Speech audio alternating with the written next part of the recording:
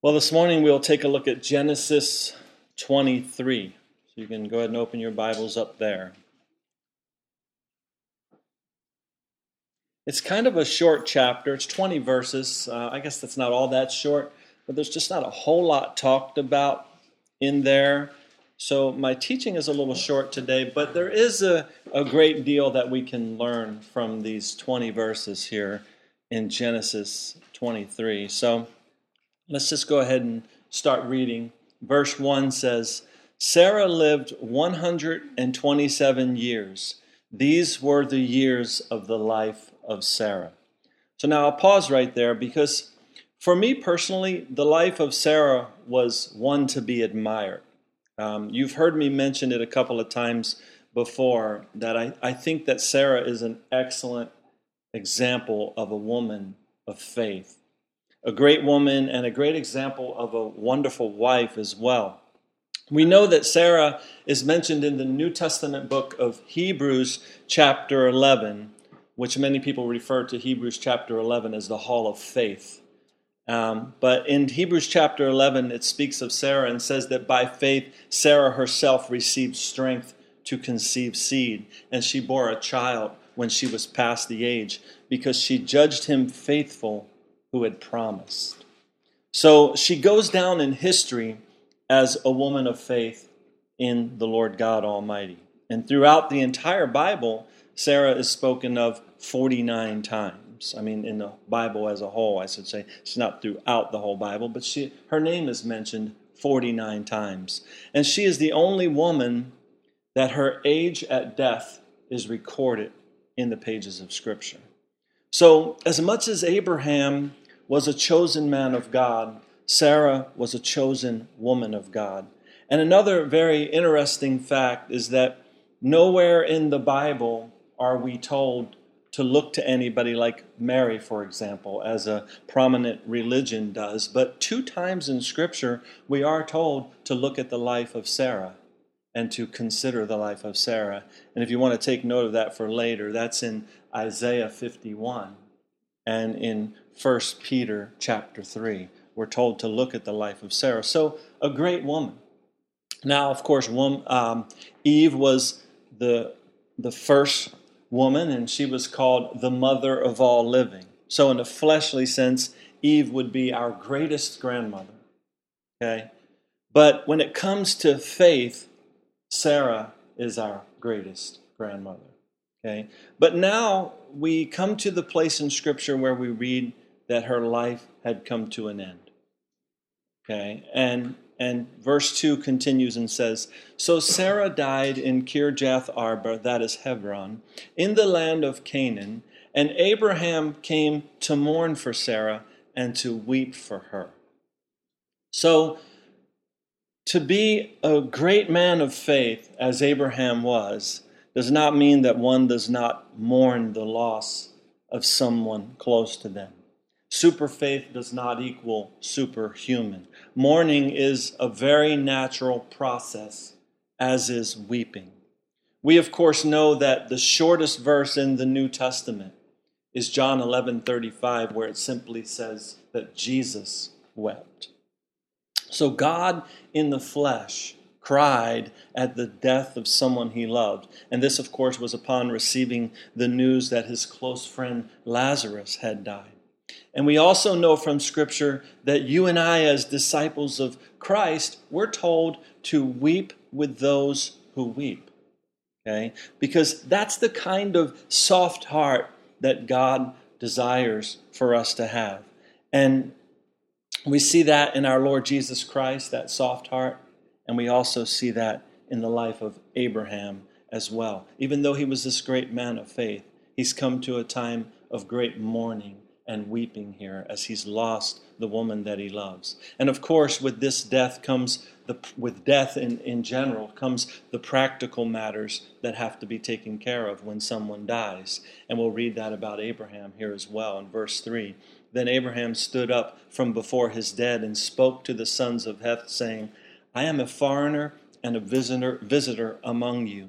Give me property for a burial place among you, that I may bury my dead out of my sight.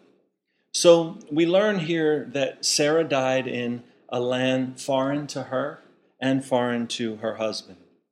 We are not really told in Scripture how Sarah ended up in this foreign land, and if Abraham was even with her when she died. And if you want to speculate, you could probably come up with several scenarios here as to how they ended up there, why they were there, and all that kind of stuff. But I like to leave Scripture as it is, so we really don't know any of the details surrounding the death of Sarah here. But we simply see Abraham here taking care of the things that needed to be taken care of. And he decides, rather than to transport Sarah's body elsewhere, he's going to just go ahead and bury her in the land where she died here. So there in verse 4, he asked the people of that land for a burial plot. And then in verse 5, he says, "And the sons of Heth answered Abraham, saying to him, 'Hear us, my Lord. You are a mighty prince among us. Bury your dead in the choicest of our burial places. None of us will withhold from you his burial place, that you may bury your dead.'" So we find out here that Abraham is revered far and wide, right? They call him a prince here. And they tell him that any one of them will gladly give up their own burial plot for him to bury his dead. And in verse 7 here, Abraham, being the humble man that he was, it says, then stood up and bowed himself to the people of the land, the sons of Heth.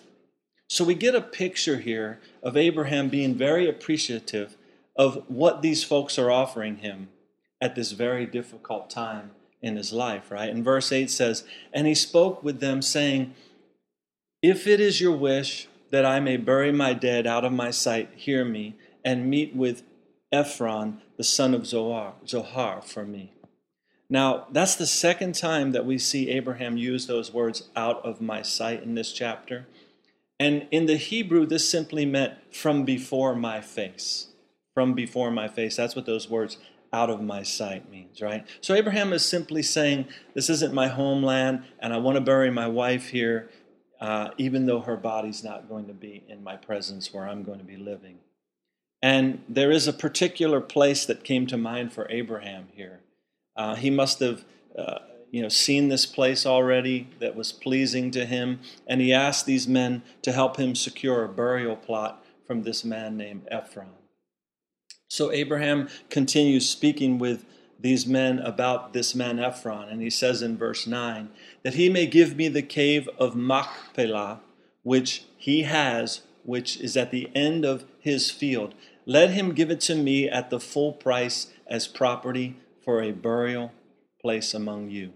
Now Ephron dwelt among the sons of Heth, and Ephron the Hittite answered Abraham in the presence of the son of Heth, all who entered at the gate of his city, saying, "No, my lord, hear me. I give you the field, the cave, and the cave that is in it.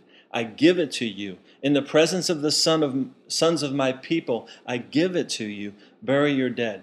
Then Abraham bowed himself down before the people of the land. So again, Abraham is being honored here in the presence of all these people, but Abraham again simply bows down before them. Okay? He's not an arrogant man in any way, shape, or form, as we've seen. He's a humble man. Ephron here considers it an honor to help Abraham. And Abraham considers it an honor to purchase the land for the body of his wonderful wife, Sarah. So we'll see, that they go back and forth here with each other. They'll go back and forth on this matter. Verse 13. "And he spoke to Ephron in the hearing of the people of the land, saying, 'If you will give it, please hear me. I will give you money for the field. Take it from me, and I will bury my dead there.' And Ephron answered Abraham, saying to him, 'My Lord, listen to me. The land is worth 400 shekels of silver. What is that between you and me? So bury your dead.'"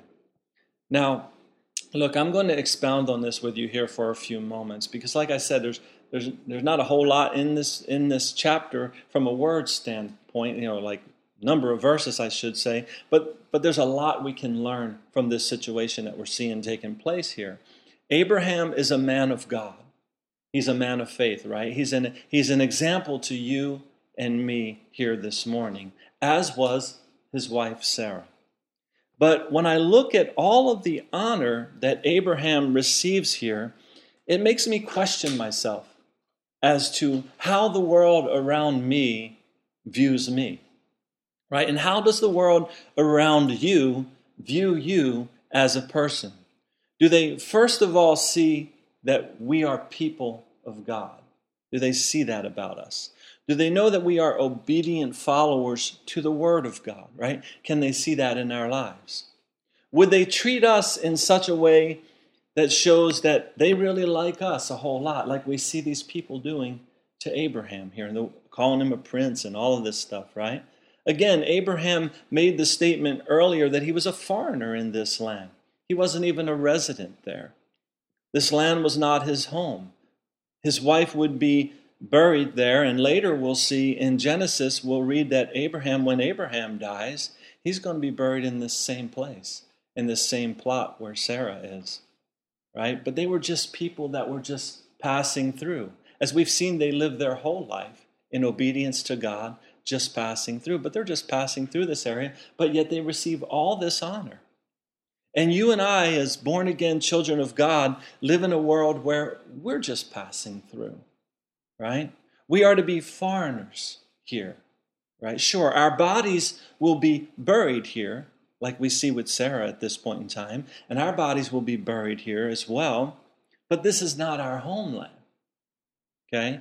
But do people of this world look upon us and honor us? Do they respect us for who we are and for how we live our lives?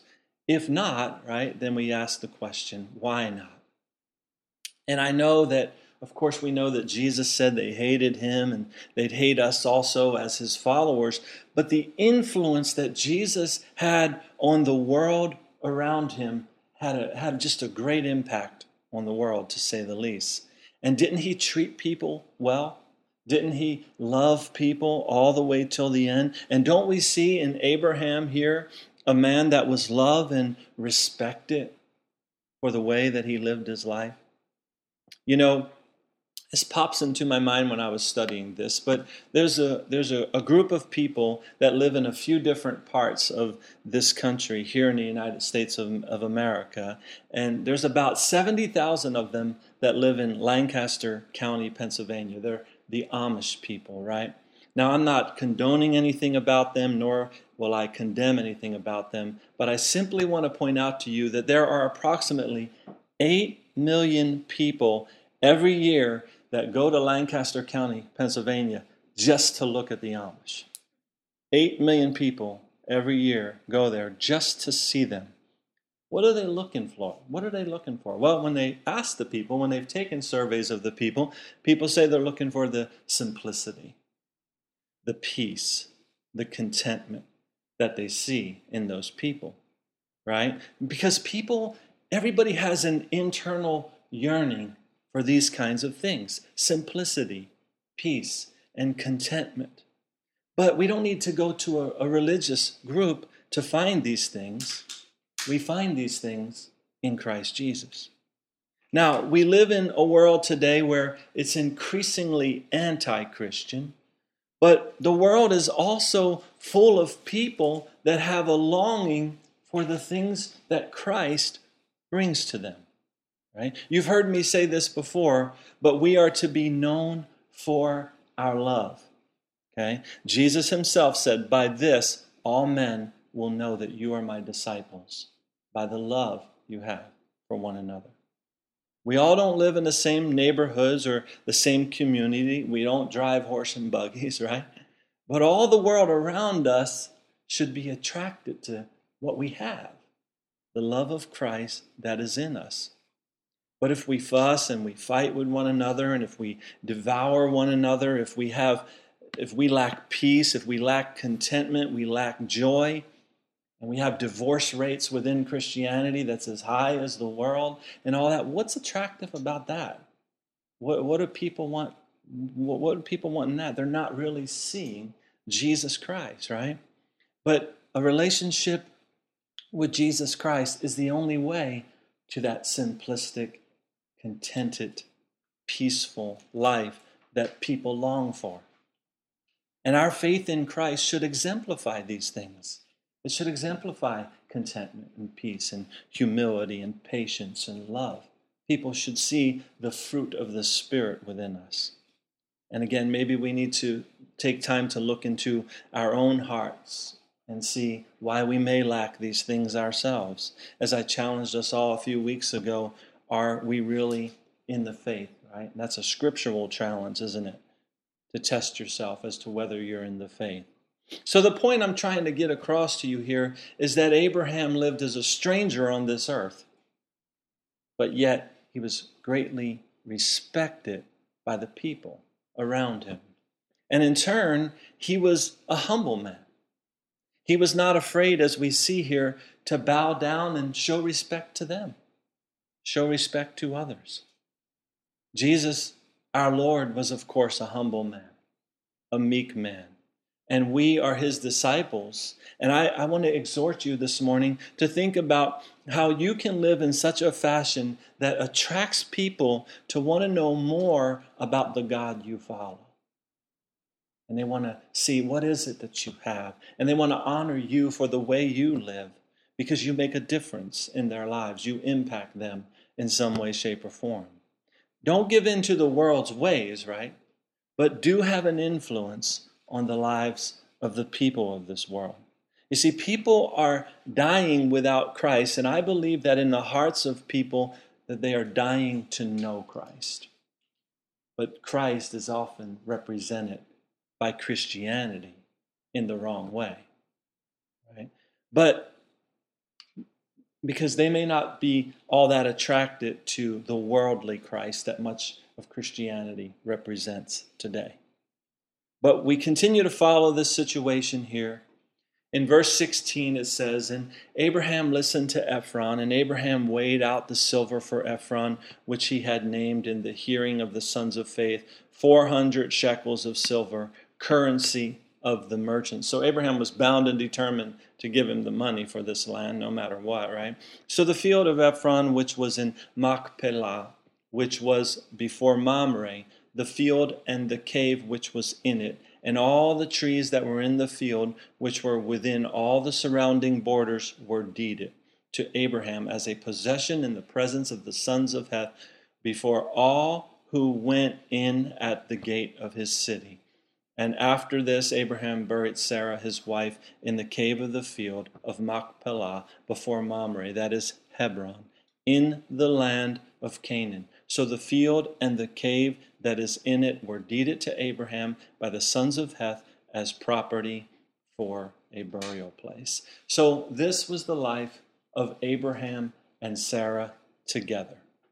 They walked as husband and wife through many different circumstances of life. They had prosperity, but they also experienced famine, we've seen. They made good decisions, and we also saw that they made bad decisions together. They got themselves in some sticky situations with one another. But what they did, the one thing they did, is they kept on in the fight of faith. They stayed the course together as husband and wife. And then death was the only thing that did them part. Nothing else separated them because they were both focused on one thing. They both were focused on the will of God. Abraham specifically chosen by God for a specific purpose. Sarah specifically chosen by God for a specific purpose. Two people, one purpose, one God. And they represent to you and me a great lesson in faith and a great lesson in marriage in the lives of Abraham and Sarah. You see, coming to a life of faith in Jesus Christ is not where life ends. It's actually where life begins. A new life, right? An abundant life, a life of peace, a life of contentment, a life of hope, and a life of joy. And all these things are within us, in our spirit, because we have been born again of the Spirit. externally, right? In other words, in the world all around us, it doesn't change other than the fact that it keeps getting worse, but we have been changed. We now no longer live like the rest of the world around us, or we shouldn't be, right? Walking by sight, we should now be walking by faith, led by faith, right? Not led by the flesh. We're to be led by the Spirit of Christ, who is now within us, right? Who comes into us when we're born again. If we, like Abraham and Sarah, are willing to be obedient to the word of the Lord in our lives, like we saw with them, even though they had ups and downs and trials and struggles and all that, they stayed obedient to the word of the Lord in their lives. And we will find, if we do, the things that we internally long for. But if we keep our eyes on this world and we continue to act out in the flesh, then we will lack the internal peace that Christ offers us. It really is that simple. And many people who profess Christianity still lack peace, and they still live in such a way that, is chaotic. And you say, where's Christ? Well, he's there. He's never changed. We just have to be willing to be obedient to his word and to be truly his followers, his disciples, right? Now, like I mentioned at the beginning of this study, it's a short one, and I kind of struggled to leave it off here. I thought about going on into chapter 4, but I believe that the message that is in this short chapter, or chapter 24, I should have said, I thought about going into that, but I believe that the message that was put forth today is one that I want to leave you with today, okay? Because we're going to see as we get into chapter 24 that, of course, Abraham's life is still going to go on, and there's other things that the Lord has for Abraham to do before he dies. And actually, chapter 24 is a long chapter, and it might take us a couple of Sundays to get through it. But we'll stop here for today and pray. Let's pray. Heavenly Father, God, we thank you for the simplicity of your love in our lives, Lord.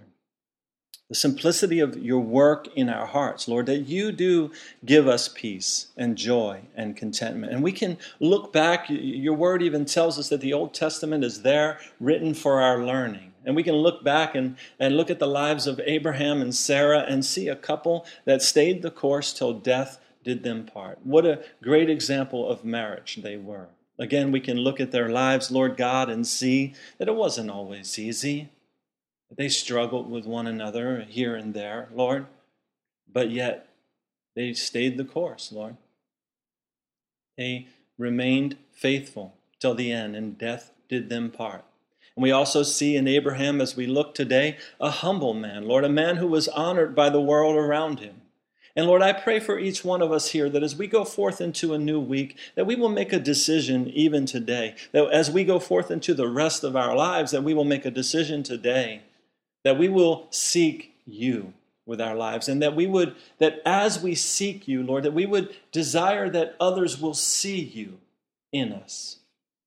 Because as your word tells us, it's Christ in us that is our hope, that you are our peace. We understand, Lord, that apart from you, we can do nothing. In our flesh, Lord, we can just make a mess. We can make a mess of our everyday lives, Lord. But by your Spirit, Lord, if we will yield to you, if we will fix our eyes on you, if we will be obedient to your word, then we can have an impact on this world around us, Lord. This world that is longing for peace. People will drive for thousands of miles to see peace, to see simplicity. People will drive for thousands of miles to see a statue talk or move, Lord, because people are searching. They're searching for something. And Lord, we know what that something is. It's not something, it's someone. It's you, because you are the way, the truth, and the life. So God, I pray that as your Spirit is within us, that we, as people of faith, will walk as if that is true. And Lord, that we will make a difference in the lives of people around us. Even this week, Lord, even this coming week, there will be people that will cross our paths that need a word of hope, that need a word of encouragement. And Lord, that is found in you and you only.